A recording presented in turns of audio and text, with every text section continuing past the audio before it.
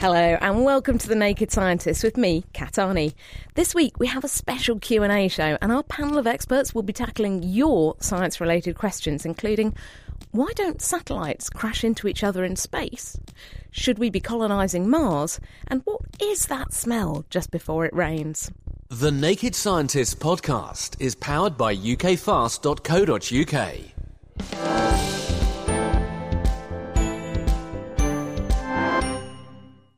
Now, to introduce our panel, we have with us today in the studio Richard Hollingham. He's space boffin and space travel expert. We also have Max Sanderson, neuroscience expert and science communicator. And of course, our very own Chris Smith, couldn't do a show without him, who specialises in all things medical and pretty much anything else, I reckon. My own specialist subject is genetics and cancer. And we're going to kick off with a question for Richard.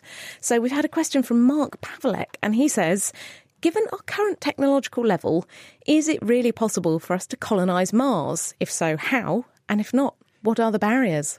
Yes, is the short answer. Yay! Yeah, there we go. Let's all go. Let's go now. One of the barriers must be about 37 million kilometres. Yeah, 225 million kilometres away, average. Yes, it's even closer sometimes, though. Yeah, it is closer sometimes. So there are lots of things you have to do, and the technology is there to do the things to get there, at least. We would probably want to assemble a spacecraft in orbit. There is no spacecraft currently capable of getting there. Then you need to fly to Mars.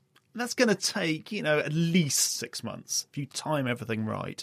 You will need a spacecraft you can move around in, you can exercise in, because it would be quite funny in a way if they land on Mars, they get out and they all fall over because they can't walk anymore because their bones are not strong enough.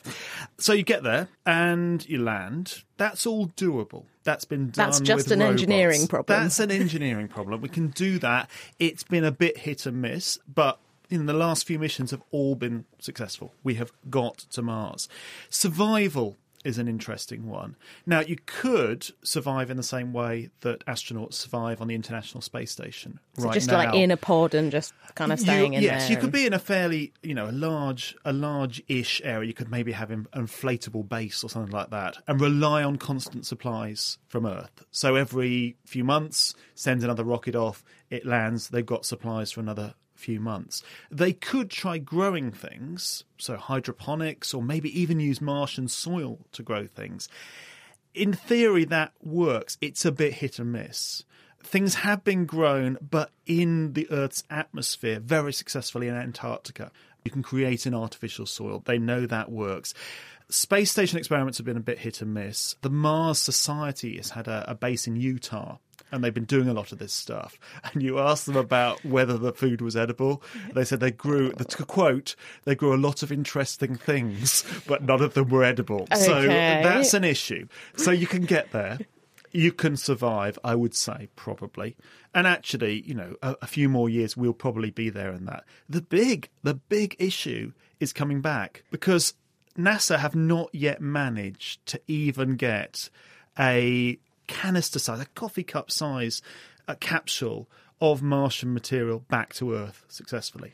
I'm getting the feeling this would be a one-way trip. Well, that's what Mars One are proposing. That's this Dutch organisation. Their funding is a little up in the air at the moment, but they're serious people, and that's what they propose, a one-way trip to Mars. So you go to Mars, live out the rest of your life, and you die. Okay. The radiation's a big issue, though, isn't it? Because we saw the Curiosity mission, they actually used the radiation sensor on the Curiosity rover during its 9-month trip to Mars. It logged a radiation dose of about 2/3 of what NASA consider to be a safe lifetime working dose of radiation just on that one journey. And then there was another paper out just recently, Charles Limoli from the States published this paper where they exposed mice to the sorts of high-energy cosmic particles that you would encounter in space once you escape from the Earth's sort of protective envelope of our magnetic field. And these mice all got changes in their brains. It looked like someone had come along and sort of pruned the hedge because all of the nerve cells had fewer connections. As a geneticist, I find this interesting because if the idea is you'd send people to Mars and they would, get busy and make new people on Mars, if they've actually been exposed to a lot of radiation, that could make some fundamental changes in the DNA of their eggs and sperm, and then maybe a sort of super evolution. It's a very interesting thing to think about. Well, I mean, there are other issues there. In terms of population size, you need thousands of people to prevent genetic defects. Prevent cousins breeding with cousins. Because otherwise you're recreating the sort of the Egyptian dynasty, aren't you, where sort of brothers and sisters married each other. Exactly. So you've got problems to start with. Once you're on Mars, a lot of the concept bases are actually underground. So they eliminate the problems of radiation on Mars. I think the problem of getting to Mars, that's probably surmountable. They're looking at new shielding techniques, probably using water, something like that, within the spacecraft. So that's probably okay. I mean, my fundamental problem with this, why? Why would you want to go to Mars? Mars is bleak, cold, barren. I mean, you could just go to Newmarket. It's a horrible, horrible place. And you just don't, I wouldn't recommend it. As places to go, I don't think it's a very interesting place. I think what would be more interesting is some sort of colony in space. But to be fair, when the first settlers arrived in Australia and landed in what is now Sydney, they said, this is a horrible, horrible place, we want to be here. No, it's one of the world's most beautiful cities. Yeah, but just think what Mars could be, Richard. Even, Chris, even in Australia, there is air to breathe. There is not air to breathe on Mars. Leaving that there with us, I'm sure there's so much we could talk about. Opportunity there, because of course they were going to make a nightclub on the moon, of course, but then someone said no atmosphere. Dear. Anyway, we've had a question in from Belinda, so let's hear this one. I had a fellow nurse at work dare me to rotate my right foot and leg clockwise whilst drawing the number 6 with my right hand. He also asked me to rotate my right foot and leg clockwise whilst turning my right hand wrist anti-clockwise, as he was told no one could do this. However, I did it with absolute ease. On the first go, the second go, and so on, with no practice. It's not working for me. What does this mean? How is my brain different? And is this bad that it's so easy for me to do? Can anyone else do this? I've just failed dismally. I can't do this. I'm trying, and my hands just go the same way. Well, let's see if Max has got any answers, because you're a neuroscience kind of guy. What do you reckon's going on here, Max? Even though I'm a neuroscience kind of guy, I definitely can't do it, so I'll put that out there. And this is one of the oldest sort of neuroscience party tricks in the book. Not that I've ever been to a neuroscience party, but I'm sure they're great fun. And it's a sort of very basic neuroanatomical aspect of the brain that's been exploited, and it's the fact that we have these two hemispheres, left and right. And the motor cortex, which sort of allows for the execution of these kind of movements, is privy to this split. So as most people know, the right side controls the left side of the body, and the left side of the brain controls the muscles on the right side. And this is why if you try to do it with opposing hands and feet, it should work. And the reason why this happens is because the sort of regions within your motor cortex that control your hand and foot, there's conflicting orders, and because it's the same side of the motor cortex that these orders are coming out from, they sort of go into proverbial battle. With the hand usually winning over. But the interesting part, I think, comes in why we may be programmed. And it's sort of an evolutionary thing. The theory is that when we were sort of on all four limbs, you'd need a coordination between your left hand and your left foot. You want your hands and feet going in the same direction. Exactly. So it's a coordinated movement. And so this is sort of an anti-coordination. And so, I mean, most people aren't sort of programmed for that anti-coordination. But Belinda says that she could do it quite easily. Is she just kind of some freak? Well, no. So I think she asked, part of her question was, is this bad? And no, Belinda, this isn't bad. And she's not alone. There are a small cohort of people who also share her ability. And in fact, there's sort of a spectrum of people. So some people will be better at it than others. Some people will need less training to sort of get the hang of it. But there's the key, isn't it, Max? Because you've just said the T word, training. Yeah. Because we can do almost anything if we train hard enough. Because someone asked me the other day, how was it that when I broke my right hand and I had to write with my left, I could do it after a while, and they were almost surprised that they could nonetheless learn to write with their left hand. Well, exactly, and it sort of points out how sort of plastic, that's what neuroscience people call the brain. It's very, there's a lot of plasticity, it's very sort of, it can be rewired and restructured, and so in Belinda's brain, whilst we don't have a sort of MRI scanner that can tell us exactly what it is that's different, for some reason her motor cortex, this anti-coordination, either innately or through training, is fine to happen. And so I think that's it really. Her brain sort of allows this anti-coordination, and I think if people did train, people would be surprised at how quickly they could rewire their brain, as they say. Oh, nice work, Belinda. Kat, there's one here for you. John from Atlanta says, why not genetically modify cow horns to make them into ivory, and then we wouldn't have to poach elephants? I love this idea. I think this is such a great idea. Unfortunately, it's not going to work, because the problem is that the substance that makes up ivory is basically teeth. Same thing as your teeth. It's teeth and tusks. They're dentine, covered with this hard white enamel. So in terms of the development of where the teeth come from and where ivory tusks come from, it's all kind of part of the toothy stuff.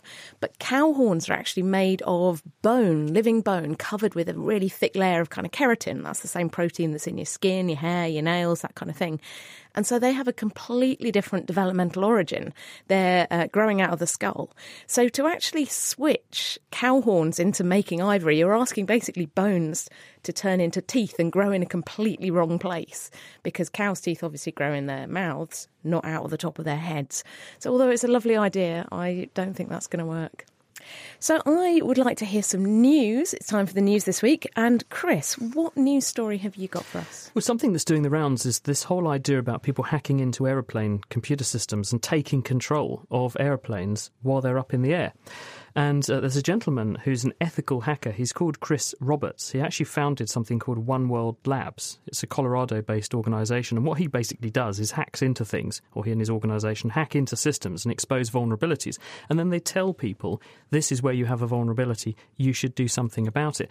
Anyway, he's had a bit of a run-in with the FBI over in the States, because he apparently was on an aeroplane in April and he tampered with the in-flight system, the entertainment system, and was caught subsequently apparently having done this. I mean, it's an allegation. I don't think they can prove it yet, but they've said certainly the seat he sat in and had the in-flight entertainment system having been tampered with. And what they found is that, or he has told the FBI, that he has managed to connect to the in-flight entertainment system using his laptop, override the security on that, get into the main plane control system, and then, to prove his point, actually got into the engine management system and issued a climb command to the engine, making the aeroplane change course. He says he only did it for a little while, but it was enough to put the aeroplane into a slightly different trajectory than it would have been. And he said, I've told them about this on a number of occasions, and actually nothing has yet been done. But they've now basically had him in for questioning a few times because of this tampering with this other aeroplane on a flight to New York. And they've confiscated loads of his gear.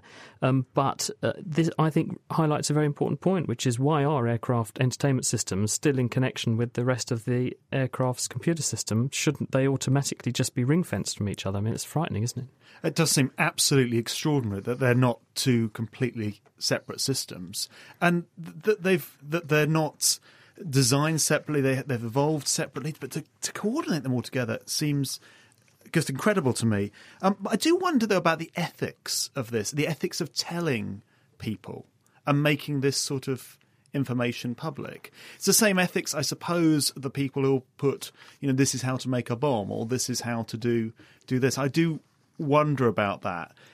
I mean, I don't think he's going out there putting a how-to guide on the internet. I think what he's saying is I've gone to the authorities and said, I think this is a very big vulnerability. If I can sit in an aeroplane seat A3 on this flight from Chicago to Syracuse, New York, and I managed to access the engine management system, so could anybody. I mean, how do we know that people haven't? We've had these aeroplanes disappear. I mean, this Malaysia Airlines flight that disappeared, no one's located it yet. Could this be a victim of something like this? We know something nefarious happened. It's very, very weird. I think that it's important. I mean, clearly he's not really got anywhere, so he's blowing the whistle and saying they're not taking this seriously. And I do find it worrying that their answer is to just confiscate his stuff and slam him in for questioning. Yeah, I mean, a lot of comments on the website for it I had a look at. I was just interested in what other people's opinion were of this, because people I thought might have the same opinion you did, Richard. We shouldn't be doing this. Why are people hacking into things? This is bad. But actually, lots of people are saying what Kat's saying, that in fact, if it wasn't for people going out there and highlighting these vulnerabilities, making them public, it certainly makes people do something about them quick. Because at the end of the day, he's saying that Boeing and Airbus aeroplanes, and there's quite a few of them, are vulnerable, and there's quite a few of them in the air. So there's therefore, if he's capable of doing it, lots of other people will be. I wonder if this is as a result of the way the technology has evolved. if someone set out to make an aircraft today, they wouldn't do something like this. But entertainment systems have evolved. They probably became a bolt-on to the main system. There's probably some power linking there. It's probably the way the whole power of the aircraft is controlled, something like that. It's just sloppy security, because James Line, who works for the company Sophos, we had him on this programme last September, and he said to me, I've just bought myself a sort of meat cooker, one of these slow cookers that you can plug in. He said, like all modern gadgetry, it's part of the Internet of Things. It's on the Internet. So I can dial in from work and I can activate my slow cooker. So being the security online specialist that he is, he thought, well, I wonder if they've been sloppy with their security. I wonder if I can identify a lot of these online cookers and therefore...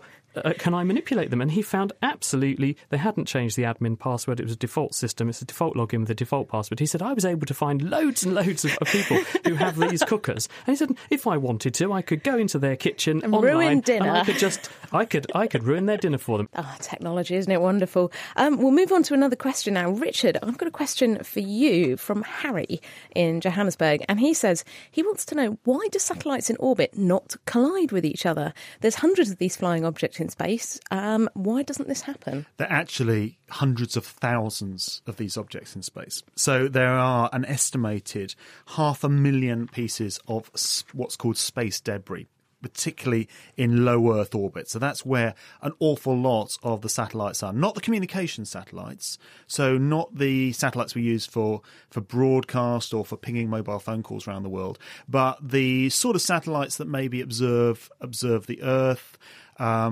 sort of satellites, particularly scientific satellites and spacecraft with humans in them. So the International Space Station, for instance, is in this particular orbit. Now, these 500,000 objects vary from flecks of paint, and these can cause severe damage. You imagine this stuff is pinging around the Earth at, almost 8 metres per second around the Earth. So you've got all this stuff pinging around the Earth. The bigger stuff is about 20,000 pieces of space debris. And this is tracked by the US. It's tracked here in the UK by the RAF using radar. So they know where all this stuff is. And you think the Earth is pretty big, actually. That sounds a lot, but the Earth's pretty big. Now, obviously, you don't want to hit one of these when you're launching a satellite. Yeah. So they launch into orbits where there isn't this stuff. So they're tracking the stuff continuously. They don't know where the flecks of paint are. But you've got pretty good odds that you're not going to hit a fleck of paint. So they do launch into orbits. They're very careful where they launch. They don't want to launch into the orbit of, say, Envisat, which is a big, redundant... It suddenly went dead a couple of years ago, European satellite, size of a double-decker bus. You don't want to put your satellite in the same orbit as that. So when you're planning a satellite for an orbit for a satellite, it's basically about how fast and exactly sort of the angle you shoot it up over the Earth at. You work all this stuff out. What's also interesting, so that's into low Earth orbit. If you are launching, say, a telecommunications satellite. Now, these sit in what are called geostationary orbits. So essentially, they orbit the Earth at the same speed the Earth rotates. So they sit above the same part of the Earth all the time. Sky TV, for instance, has one above Europe right now, beaming down to people's satellite dishes on the size of their house. Yeah, other channels are available. Yeah, other channels are available. But if you want, sport on the BBC. If you watch that from around the world, that'll come via satellite. They actually have to navigate their way through this space debris. So not only the satellites that are orbiting, they actually plan, and sometimes they have to divert their course. So imagine, crossing the road, they're having to weave between the traffic to get up to this high orbit. So these are all things they take into account. It sounds like a stellar version of Frogger. Let's move on to another question. We've got a question now for Max, and this one's from Maria. Do we have some audio for this? My name is Maria, and I listen to you every week from São Paulo, Brazil. I'm wondering what crying is from the neurophysiological standpoint. What's happening when one's anguished or sad and really feels like crying? Is that different from when we just cry without the option of holding back? Do tears for different emotions or physical pain come from the same process? Thanks. So, Max, what do you reckon? Why do we cry and what's going on? So it's really interesting, actually. Crying as it's found in humans is actually exclusively only found in humans. And so that's crying with what are known as emotional tears. Other animals have functional tears that lubricate the eye and stuff. But in humans, it's evolved sort of exclusively, as far as we know. It's sort of a communication thing. And, when we began to form societies, without language, it was hard to sort of express your inner emotions. And, you know, you only need to look at a crying baby or infant to see the power of crying in that communicative sense. So it sort of attracts aid, whether emotional, physical or medical. And I think it's become more than that now. It's not just about sort of pain or needing attention. There's very sort of, it's deep-seated with our emotions. So whether or not you can sort of hold it back, I think it is more to do with how sort of strong the emotion is as to an actual sort of neurophysiological thing. But somewhere along the way, our sort of limbic system has gained control over our tear glands, the lacrimal glands, and so now you have this sort of when one can activate the other. But I think the important part of the question is the relief aspect. Why does a good cry feel so good? Yeah, well, I mean, we've known for centuries the sort of benefits of a good cry, and there wasn't much, you know, I could find on this. There was a sort of very old study that talked about the excretion of cortisol through tears, but that's sort of since been discredited. Yeah, it's a bit ropey, I reckon. Isn't there evidence that you can manipulate your partner's mood through things being exuded in tears? There was a study on ladies' tears manipulating men's moods. Yeah, well, so it was basically... I just cry and they just buy me things. Well, it was actually the opposite. It works, doesn't it? That study was actually the opposite, and it showed that men were found to be sort of less attracted to women when they had women's tears. I think it was women in photos, and they were given sort of their tears, and they found them less attractive. Just think what they'd buy you if you didn't cry then, Kat. Exactly. But I think that the sort of why, there's obviously no standard answer as generally in neuroscience, it's all sort of hypotheses. So I've come up with one of my own, and that's from an unlikely source as to why we might feel relief from crying. And it's from laughter. It's a similar thing to sort of laughter. And again, laughter is unique in humans. It's marvellously effective at communicating our inner sort of emotions and also acting as a social lubricant. And in a really fascinating paper by Professor Robin Dunbar, he showed that laughing could actually increase our pain threshold. And he talked about endorphins, which are our sort of body's own painkillers. And he talked about how the act of laughing, which in itself is quite physically strenuous, could lead to the release of these endorphins, sort of similar to after exercise, and thus make us feel good. And I think crying, in some sense, it could be applied to that as well, the release of these endorphins. And that sort of got me thinking about when we're younger, when we're children and infants, we cry through pain, because of pain. And it might be making us feel better, you reckon? Yeah, and so because we've sort of conditioned this crying to be associated with pain, generally when our body is in pain, we up our endorphin release. And so maybe into adult life, when one would hope that crying from pain is less so, that maybe that's sort of a conditioned response. Well, the Max Sanderson theory. We should do some research. You're listening to the Naked Scientist Q&A special with me, Kat Arney.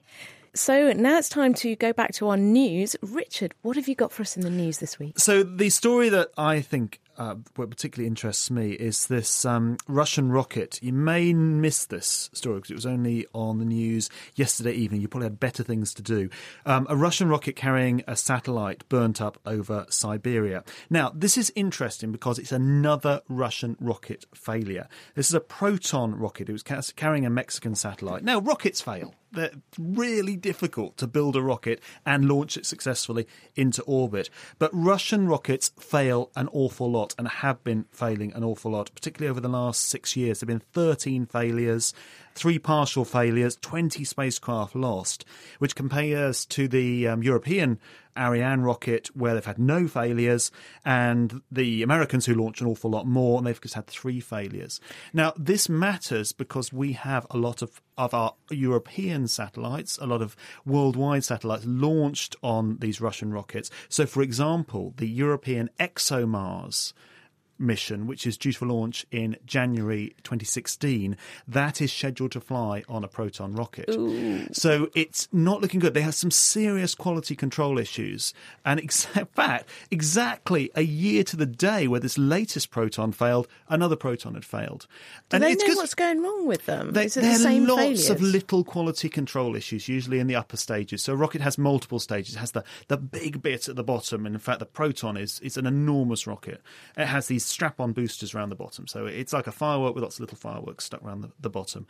So that launches off, and then the first section drops away, and you're onto the second stage and the third stage, which takes it up to the exact orbit.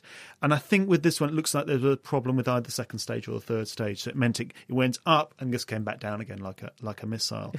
But it's such a shame. Russia led the world in rocketry. I mean, they were the first to put a man in space. They were the first to put a satellite in space. They're essentially using the same technology.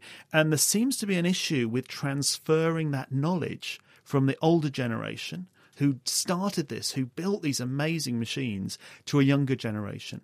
We should be worried. We should be worried if we want the latest telecommunications satellites. We should be worried if we want a mission to Mars, that there's not the quality in rockets that there was. Let's hope they fix that. Chris, I've got a quick question for you, which I wanted to know. This is from Tom Kostema, and he says, what is that smell of rain? As it's been so sunny recently, we'll have rain to inevitably ruin this sunshine. What is that kind of smell that you get just before the rain? And why does it sometimes happen and sometimes not happen? People don't actually know for sure exactly what petrichor, it is. Yeah, it's got this fascinating name. petrichor because petros in Greek means rocky, and core, of course, means smells. And the bottom line here is that no one knows exactly what it is, but a lady in the 1970s, her name was Nancy Gerber, she actually did some chemical experiments and made some measurements, and she found there were several chemicals, some of which coincide with a soil bug called actinomycetes.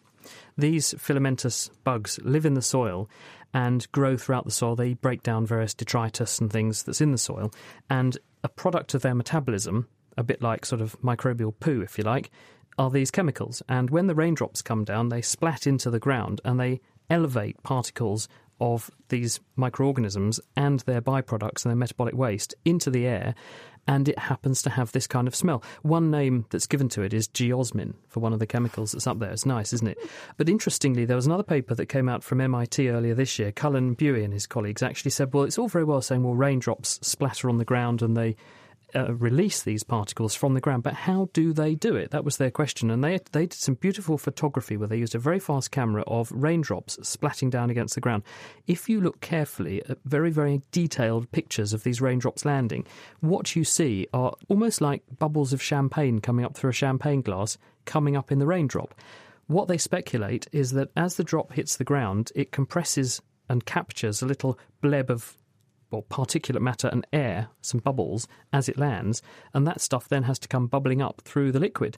And as it does so, it carries with it some of these particles which are in the soil, and they get aerosolized or distributed out into the air, and then you can smell them. But this doesn't happen all the time, so presumably it's when the conditions are just right, the right weight of rain and the right kind of soil. If you've had relentless rain, day after day after day, then it's damped down all the particles probably anyway. They've all been washed away, or everything that's been thrown up into the air is there and you're already used to the smell, because there's also this whole question of you adapt to the presence of a smell. You must have noticed you go around someone's house, you think, God, it's a bit whiffy in here, especially around your house. And after about 5 minutes, you stop noticing the smell, and that's because you have adapted. Your nose has learned that smell is always there. So when you notice this most is when it hasn't been present. So you've had a long, profound, pronounced dry spell. Lots of the stuff is in dry soil, easy to release into the air, comes down, splat up into the air, you breathe it in and you really notice it. And that's what we think geosmin is. One for you, Kat. Oh, yeah. Arlene, right, has got in touch, and she's a very interesting question. This. She says, I saw an advert for personalised skincare based on genetic analysis.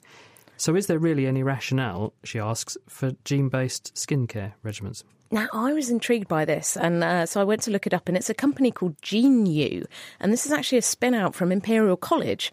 This is researchers who've developed a very, very tiny DNA analyzer. They call it their lab on a chip. Now, they didn't just do this to look at skincare. They actually did it just as a more general way of developing something very small that could analyse DNA. Now, this isn't the kind of DNA analysis where you're looking at lots and lots and lots of genes. They're just looking at variations in just a couple of genes, and geneticists call these SNPs, or single nucleotide polymorphisms. And then the kind of, the genetic variation that makes us all unique, some of us more unique than others. But so they're looking at a couple of these SNPs, these variations, that have been linked to things like collagen in the skin, the amount of collagen you have and all this kind of thing. And then they go, ta-da, we go this and this and this, and look at this. And so you have this wonderful serum matched to your SNPs that relate to your skin. Now, that's all kind of interesting, but to me, I think that the data is somewhat lacking. I've done a bit of looking into this. Certainly evidence that the SNPs that affect things to do with your skin and then linking that to the effects of a specific skincare regime, I think is somewhat lacking at the moment. Although, I don't want to be too down on it because it's really cool technology. The lab on a chip stuff is very cool. And the guy who invented it, this professor at Imperial, said it's a good way to get people to start interacting with their genomes, with their genetics. But to be honest, when it comes to skincare, I think it's probably, there's more influence of lifestyle things like not smoking, taking care in the sun. Yeah, because smoking has a really profound ageing effect, doesn't it? Much more so than any influence of your genes, I reckon. There's a phone call here from Mark. Hello, Mark. Hello, Chris. Hello, Kat. Hello. How you doing? All right? Yeah, what you got for us? Right, it's for the zero gravity man. You've never been described as that before, Richard. Richard, you have no gravity. That would be so cool. Very quickly, I'm always interested in general running of life on a space station, working in a zero in gravity environment. But obviously they have to work quite hard, and I imagine at the end of the day they would need to clean themselves. Do they have a shower? I can't envisage a bath full of water flopping about. So how do they do that? Imagine you're living for 6 months in an area that's, I don't know, not much, but in total the area is, it's about the size of a football pitch, but it's lots of individual capsules with 6 other people with no shower, because there is no shower on the International Space Station. They clean themselves with cloths, a bit like dishcloths. And in fact, they like have wet wipes kind of thing. Sort of like wet wipes. This is what I do at music festivals. You kind of, just wipe down with a wet wipe. For 6 months, they have a ration of these. And they have to exercise every day, so they are sweating a lot. This sweat doesn't not go to waste on the International Space Station. So they recycle urine into drinking water. They also recycle sweat into drinking water on the International Space Station. Actually, because you're in this microgravity environment, because effectively there is no gravity.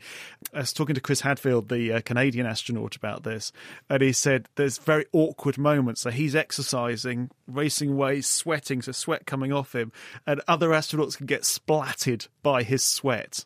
So you're walking down the corridor, you get this big globule of someone else's sweat. Yes. But yes, it's not pleasant. So you talk to some of the space tourists, they're a bit more open about what it's actually like. Apparently the toilet on the space station is horrible, really horrible. The atmosphere on the space station... You never see any of this on Star Trek or anything, do you? And the atmosphere... That's what Spock's found in the Enterprise toilet, the captain's log, he said. It's not very nice. Men's locker room, that's what one space tourist described it as, smelling like a men's locker room, because they don't shower. Skylab, which was the 1970s space station, around 1974, 75, something like that, that did have a shower. So if you look back at images of people in space, you often see astronauts in this sort of bag, almost like a sleeping bag they sort of assemble around with a shower hose. So they did have a shower on a 1970s space station, but not right now. 6 people in orbit, no shower. Oh, God, that will smell like a music festival very quickly. You are listening to the Naked Scientist Q&A special. We have Chris Smith, we have Richard Hollingham, we have Max Sanderson, and I'm Kat Arney. If you want to get in touch with us, you can email chris@thenakedscientist.com. You can find us on Facebook, or you can tweet @NakedScientists. We've got a question here for Max, and this is from Timire, who says, how does colour affect how children think about food? Is there any kind of relationship between the influence of colour on food? Why do we not want to eat sort of blue peas or something? What do you reckon, Max?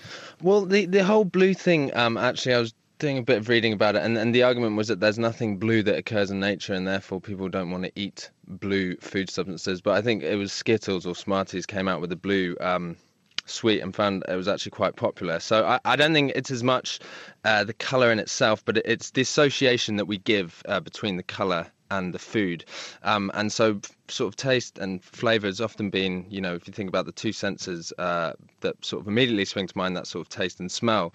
And so people are realising that the perception of flavour is sort of more multi-sensory than we ever thought, and obviously vision is one of those things. Colour back in the day would have alerted us to a poisonous berry or the ripeness of a fruit or the safety of an old piece of meat, but I think when it comes to sort of associations, we we want something to taste how we expect it to, based on vision. And so, like you were saying, why someone wouldn't want to eat a blue pea.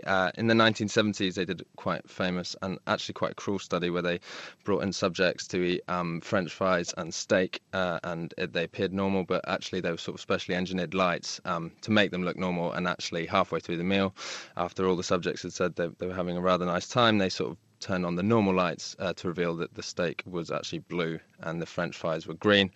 And upon doing that, apparently some people ran to the toilet and got sick. So I think when it comes to colour and food, it's the association. So there have been lots of studies where they sort of take a cherry-flavoured drink, they dye it orange, and people sort of taste an orange-flavoured drink. Wine sommeliers, they've managed to trick them into sort of thinking that a white wine was red. That's quite common, isn't it, Max, when that happens? Because there's quite an easy experiment you can do where you just pour 2 glasses of white wine or whatever, and you tell people that one's red and one's white, and can they tell the difference? They're identical, and they all fall for it. Yeah, and I mean, it's one thing doing it to your mate on a Friday night, but the fact that they managed to do it to wine sommeliers was quite an interesting one. They also even found that the way that they described 2 white wines was dependent on the sort of lighting of the room. And so I think colour in food is very important because it sort of gives us these associations, and we expect something to taste how it looks, and the fact that when you sort of trick these associations, you see how important they are. And I think even the packaging has been shown to, so I mean, this is something people could try at home. If you put salt and vinegar crisps in a cheese and onion packet and give it to a mate or give it to mum or dad and see if they manage to pick up on it. But studies have shown that just by changing the packaging, you can actually change the flavour. Well, it did make stale food taste fresh by putting headphones on people, feeding them off crisps, the crisps that are gone all soft, and playing the crunching noises when the people were eating the stale crisps, and they thought they were fresh because your brain sort of integrates the crinkliness, and that's why the packets are really crinkly, and sort of those packets of crisps, when you open them, they make loads of noise, because when you make that nice crinkly noise, it's a sort of an association your brain makes. Fresh things tend to be ripe and turgid and sort of, crunchy, and therefore your brain says, it must be fresh, and so it sort of it transfers and makes the food taste fresher than perhaps it is. Yeah, and I mean, apparently a lot of these sort of food companies have sound engineering departments who actually try and sort of design ways to make food sound even nicer, in the same way that people will do the same with packaging and drinks. And I think it's something the food industry is all too aware of. So word of warning, we are all being exploited every single day by the food industry because they've sort of tapped into our brain. Oh, well, there you go. Here's a question for you, Chris. So we've had a question from Joe Barber, who wants to know, does a fever raise temperature equally over the entire body? For example, if a person has a fever, sometimes their head is more warm than their chest. What's going on there? Well, first of all, why do you run a fever? You run a fever because some chemical is being produced in your body that triggers your brain's temperature regulating centre called your hypothalamus to turn up the thermostat. Why does this happen? Well, it can happen usually because you have an infection. When microorganisms cause inflammation, they damage tissues, they release various inflammatory chemicals, and also particles from the surfaces of the microorganism. The bacteria, for instance, have chemicals called lipopolysaccharide, LPS, which is part of the wall of the bacterium. This triggers your hypothalamus to sense that there is an infection, and it turns up the set point for your body temperature. And this triggers the release of more thyroxine, which increases your metabolic rate, and that makes you hotter, more adrenaline, which increases your metabolic rate, and that makes you hotter. It vasoconstricts you, so you move blood more towards the centre of your body, slowing down the rate at which you lose heat, and that puts your temperature up. There are other reasons why you might run a temperature, but those are the most common reasons. And that means that your core body temperature will go up, and usually it can go up from a normal of about 37 degrees to perhaps 40. The highest ever recorded temperature in a human being, actually 45 degrees, and they survived. It's pretty impressive. But most people don't go much beyond 40. The body does this because when you increase temperature, you make it harder for infected microorganisms to grow. You make it easier for your white blood cells to move around, and you therefore frustrate the bug and benefit the body. So it's a sort of defensive mechanism, but it won't happen equally everywhere for the simple reason that you're shunting blood towards your core, so the core will be warmer, but your peripheries may actually be shut down and cooler, but there will be a global increase in body temperature right across your body when you're running a temperature. So if you put your hand on someone's forehead, yes, it's going to feel warmer, but the best way of measuring the temperature is to get the core temperature, and that's the thermometer actually in your bottom. Nice. Now let's have some more news. And Max, what have you seen in the news for us this week? So the news piece I read was in the Great New Scientist, and it was by someone called Professor Barbara Finlay, and she was putting forward an argument as to why humans, when compared to our sort of primate cousins, appear to have a heightened sense of pain. And so in evolutionary terms, pain is obviously very important to prevent us, sort of protect us from further damage and conditioned us to avoid certain situations, and also make other individuals aware that we need assistance. And it's this that she sort of focused on, and she talked about how her time in the field was spent around quite a lot of primates, and she was always a bit baffled as to these monkeys who would have cesarean sections and then within hours were sort of sitting up and climbing and playing. And having had 2 C-sections herself, it got her thinking that maybe humans, unlike our monkey relatives, have sort of evolved a mechanism whereby certain things such as giving birth are deemed more painful for beneficial reasons. And so she argued that these sort of heightened pain responses give us a sort of distinct advantage as humans, that it elicits a response from others. It means they'll come and give us assistance. So giving birth to a child in humans can be very, very dangerous. And so by heightening our levels or our perceptions of pain on the whole, it means that we demand to either have a midwife or a family member there. And it means that hopefully the mother and the child both have bigger chance of surviving. And I just thought it was fascinating. Anything to do with pain, I'm generally quite not. I mean, the study of pain, like not pain in itself. The Very study of pain. Come on, Max, be honest. When we were chatting about this earlier, you said, I'm quite into pain. And then you sort of said, maybe I should rephrase that. I can't believe I did it again. I'd sort of made a note not to say that, but no, I'm to the study of pain. It's a hugely fascinating thing, because pain in itself is something that's completely created by our brain. Yes, there can be damage to a hand that you put on a hot stove, and that sends sort of signals to the brain, but the pain in itself is something that we create as a reaction to that damage. And so it's highly sort of subjective. I did interview a chap, it was a little while ago now, but Jeff Woods, who's a researcher in Cambridge, and he published a paper describing the genetic reason why there are certain families of people who live, I think these ones lived in Pakistan and Bangladesh, who are incapable of feeling pain. They lack a gene which normally would be used by the pain system in the body to trigger nerve impulses, and these people don't have those receptors on their nerves, so they can't trigger these pain responses, and so they can do horrible things to themselves, and they frequently do, and they don't feel a thing. Isn't that awful? Yeah, and that's the sort of nociceptors. It can be quite dangerous though, because it means he doesn't give himself time to heal. Thanks very much. That's absolutely fascinating. You are listening to the Naked Scientist Q&A special with me, Kat Arney. We've got a question in here for you, Richard, from Roybath Milax, and he says, since the human body is evolved to conditions present on Earth, what are some of the challenges that our bodies face during space travel? I mean, we've talked about the unpleasant toilets, so what else is going on? Can I quote some Star Trek to you? Okay. Leonard Bones McCoy, I love this. Space is disease and danger wrapped in darkness and silence. It's horrible. It's really horrible. So let's just get to space, first of all. Getting to space, you've got to overcome gravity and the G-forces pushing on your body. So you see those... there's a James Bond film where he goes spinning around in the... It must be Moonraker, mustn't it? Or he spins around in the centrifuge and he's Have you been in one of those? I have been in one of those. Did your face horrible. go like... I was rubbish. I was absolutely... How many Gs did you pull? I think I only managed about 3. I think 3, and how many would a real live astronaut? Actually, you're probably, with most spacecraft, now you're looking at 3 or 4, about 4, something like that.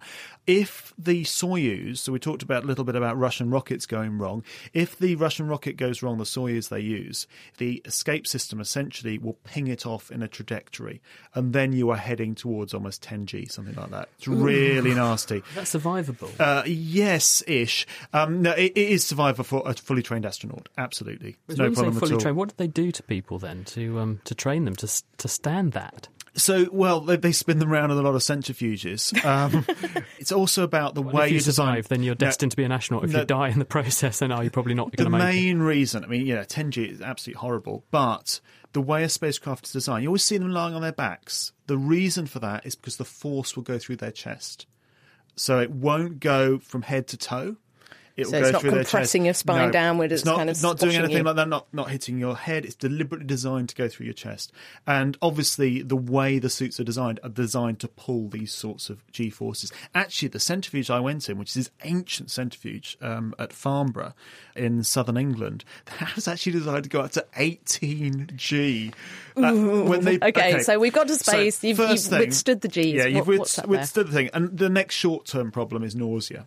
Almost all astronauts, however well experienced, however well conditioned, however many times they've done parabolic flights in what's called the vomit comet, which are this plane that goes in these parabolic trajectories around, they get sick. And the Soyuz spacecraft, which is the only one you can use to get to and from space right now, has it rotates slowly. So you've got a window there, and so you're in this spacecraft you're suddenly feeling weightless, but also the spacecraft around you is rotating. So you can't even look. You know, they always say if you're on a roundabout or something, you've got your hand over your mouth. I get so badly travel sick. I'm actually feeling. So, I've been seasick on a pedalo. You know, they say really if you feel ill, you don't look out the side windows, you look out the front. But imagine that this thing is spinning. So imagine your car that's spinning as well. So that's that.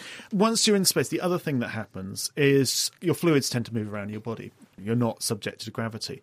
And they tend to swell, so people get in your head. So astronauts really do have big heads. So fluids tend to pool in your head. So you get this feeling of permanent head cold in space.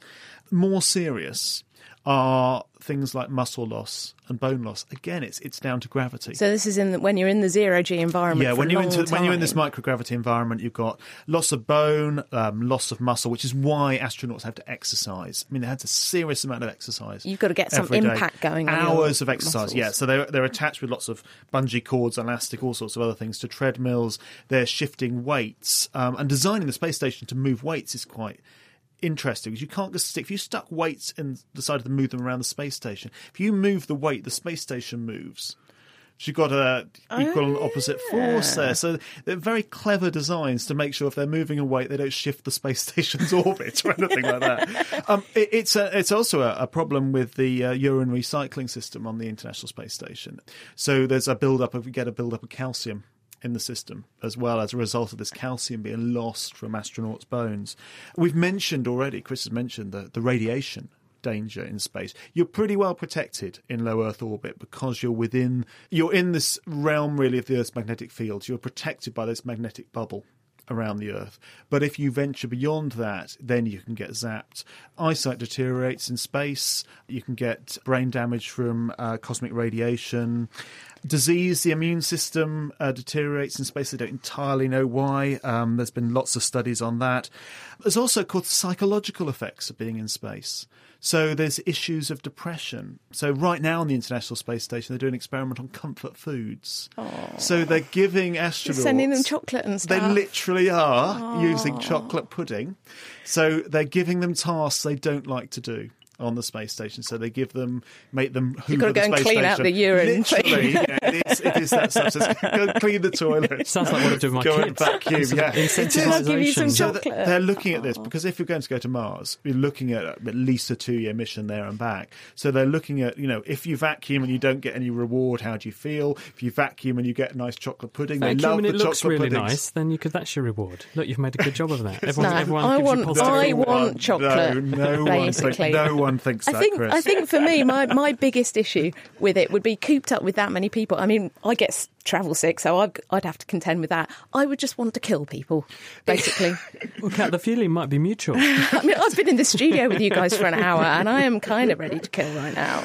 It's you have got the view. I mean, there are lots of compensations for being in space. You can look out at the Earth below. It's the best view. Well, the best view in the world. It's you could phenomenal. say, but not in the world. But not in the world. The best view of the world. So there are some fantastic compensations. Would you want to go into space? I would like to be in space. I don't want to get there. I think the getting there, having been on the centrifuge, having sat inside a Soyuz simulator, having felt just how cramped... It's claustrophobia is an issue, but obviously they don't select astronauts with claustrophobia. It's a fairly fundamental thing. But, I mean, wouldn't that be amazing to sit inside the International Space Station and look out at that amazing, almost like bay window on the world? How about you, Chris?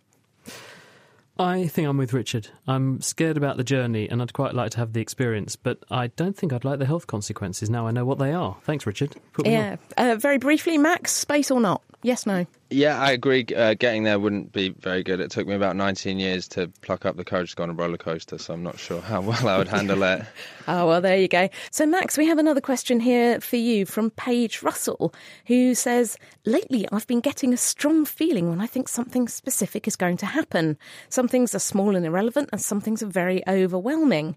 For example, I was doing my hair for school one morning, I had a feeling my best friend was going to do the exact same hairstyle, and she did. Is this normal? Can Paige predict the future? What do you reckon?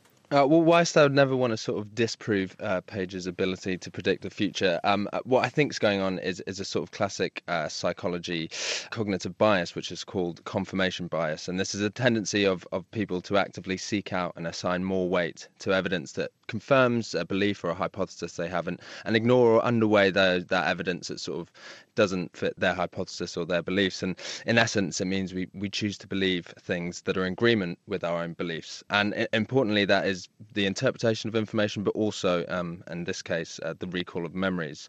So the sort of strong feeling she speaks of would only become strong once the feeling has been confirmed. So in a sense, it becomes true. So the friend doing the same hairstyle on that day, the memory of having that feeling would become stronger because it actually happened, in the same way that on the same day she may have predicted something else, like scoring a goal in some sort of match, and because that didn't happen, she just sort of forgot about it. And it's something actually that psychics take advantage of when they're giving out readings, and by giving sort of largely ambiguous statements, the psychic can let confirmational bias do the rest, as clients can sort of pick and choose those that apply to their own life. Did we talk about déjà vu yet in the programme? I'm sure we've had this one already. We've got a question now for Richard. What are the problems that we face with international cooperation in space projects? How do we get all the different agencies around the world with all the different technologies all working together? Well, it all comes down to money, essentially. The classic experiment, really, with international cooperation in space is the International Space Station. That costs an estimated, but it's really difficult to get a number, but $100 billion US. It is the most expensive machine we have ever built as humans. And the only way you can do something like that, although it's evolved, is in cooperation. And what's extraordinary, despite the geopolitical problems on Earth between the United States and Russia, for instance, and Europe and Russia, for instance, in space, everyone is cooperating. There was even, when I was at the last launch I went to, I do a lot of the launch commentaries for rockets, particularly from Russia. So it is really cool. It is really cool. So I was in Russian Mission Control. And there was this rather nauseating group hug between the heads of the Russian and the American and the European space agencies. This is a true cooperation in space. So it is extraordinary. And it does all really come down to the money. I mean, even within Europe, say, for example, the Rosetta, this amazing spacecraft that's landed, the Philae lander, on a comet. This is an extraordinary thing to do. That cost 1.4 billion euros. I mean, that's actually not very much money for doing something remarkable. But that's all European nations in cooperation. Now, we know European nations are not great at cooperating with each other all the time. We know scientists are not always great at cooperating with each other all the time. But to do something like this, the only way to do it is to pull money in from various places. So there's an awful lot of cooperation. There's cooperation between Europe and Russia with the new ExoMars project. So the only way Europe could get enough money to get a rover on Mars was to go in with the Russians, who'll provide the launchers for this project. There's a lot of cooperation between Europe and China. What there isn't is cooperation between the United States and China. So what we could have in a few years' time, or a few decades' time, is a European astronaut, for example, the British astronaut Tim Peake, on a Chinese space station, or even a Chinese moon base, but no American involvement. So that's the only sticking point, really. But yeah, to do it, you have to cooperate. That sounds like the plot of a James Bond film right there. A question for you now, Chris, and this is from Peter Riddell, who says, Humphrey Davy invented the safety lamp in 1815 to prevent naked flames igniting the so-called fire damp gas down in mines. Air could enter, or there would have been no flame for the lamp. So why didn't the fire damp gas also enter? What's going on here? Right. Well, it's a really good observation because obviously explosions in mines where there's lots of trapped gases because the coal, when it got cooked into coal, would have also produced gas, and that gas is often in pockets down these mines and it can escape, it can build up, and that's why miners took canaries down coal mines. If it mixes with oxygen and a naked flame, whoosh, you can have an explosion, and this frequently still happens today. And obviously people didn't have torches. They would take down a coal mine candles and things. So what Humphrey Davy did was to say, well, how do we make these lamps safe? And in fact, you can do your own experiment to show how a Davy lamp works, because if you light a candle and you take a gauze, or your kitchen sieve will work, actually. Using a metal sieve, not a plastic sieve. Don't use plastic one, that won't work. It will work, but not very not the way briefly. we anticipate. But if you put that over the flame, what you'll see is that where the metal goes across the flame stops at the metal. And through the metal will come smoke and carbon particles, but it won't burn on the other side of the metal. And the reason for this is that metal is a very good conductor of heat. It robs all of the hot gases which are mixing with oxygen and reacting of the energy which enables the chemical reaction to be sustained, which means that the gases go through the sieve at an insufficient temperature on the other side to continue the reaction and burn, and therefore there is direct air contact with the flame and the fire damp will go into the lamp, but it won't be able to trigger an explosion outside the lamp. So it's about stopping the fire going out rather than the gas coming in. Correct. I'm afraid that's all we have time for this week, so thank you very much to Georgia Mills for production, and also to our studio guests Richard Hollingham, Max Sanderson, Chris Smith, and I've been Kat Arney. Next week, we'll be pitting the animal kingdom against each other to see some of the fantastic things mini beasts and megafauna can do as scientists pitch their favourite amazing animals. The Naked Scientist comes to you from Cambridge University and is supported by the STFC, the EPSRC and Rolls-Royce. I'm Kat Arney, and thank you for listening.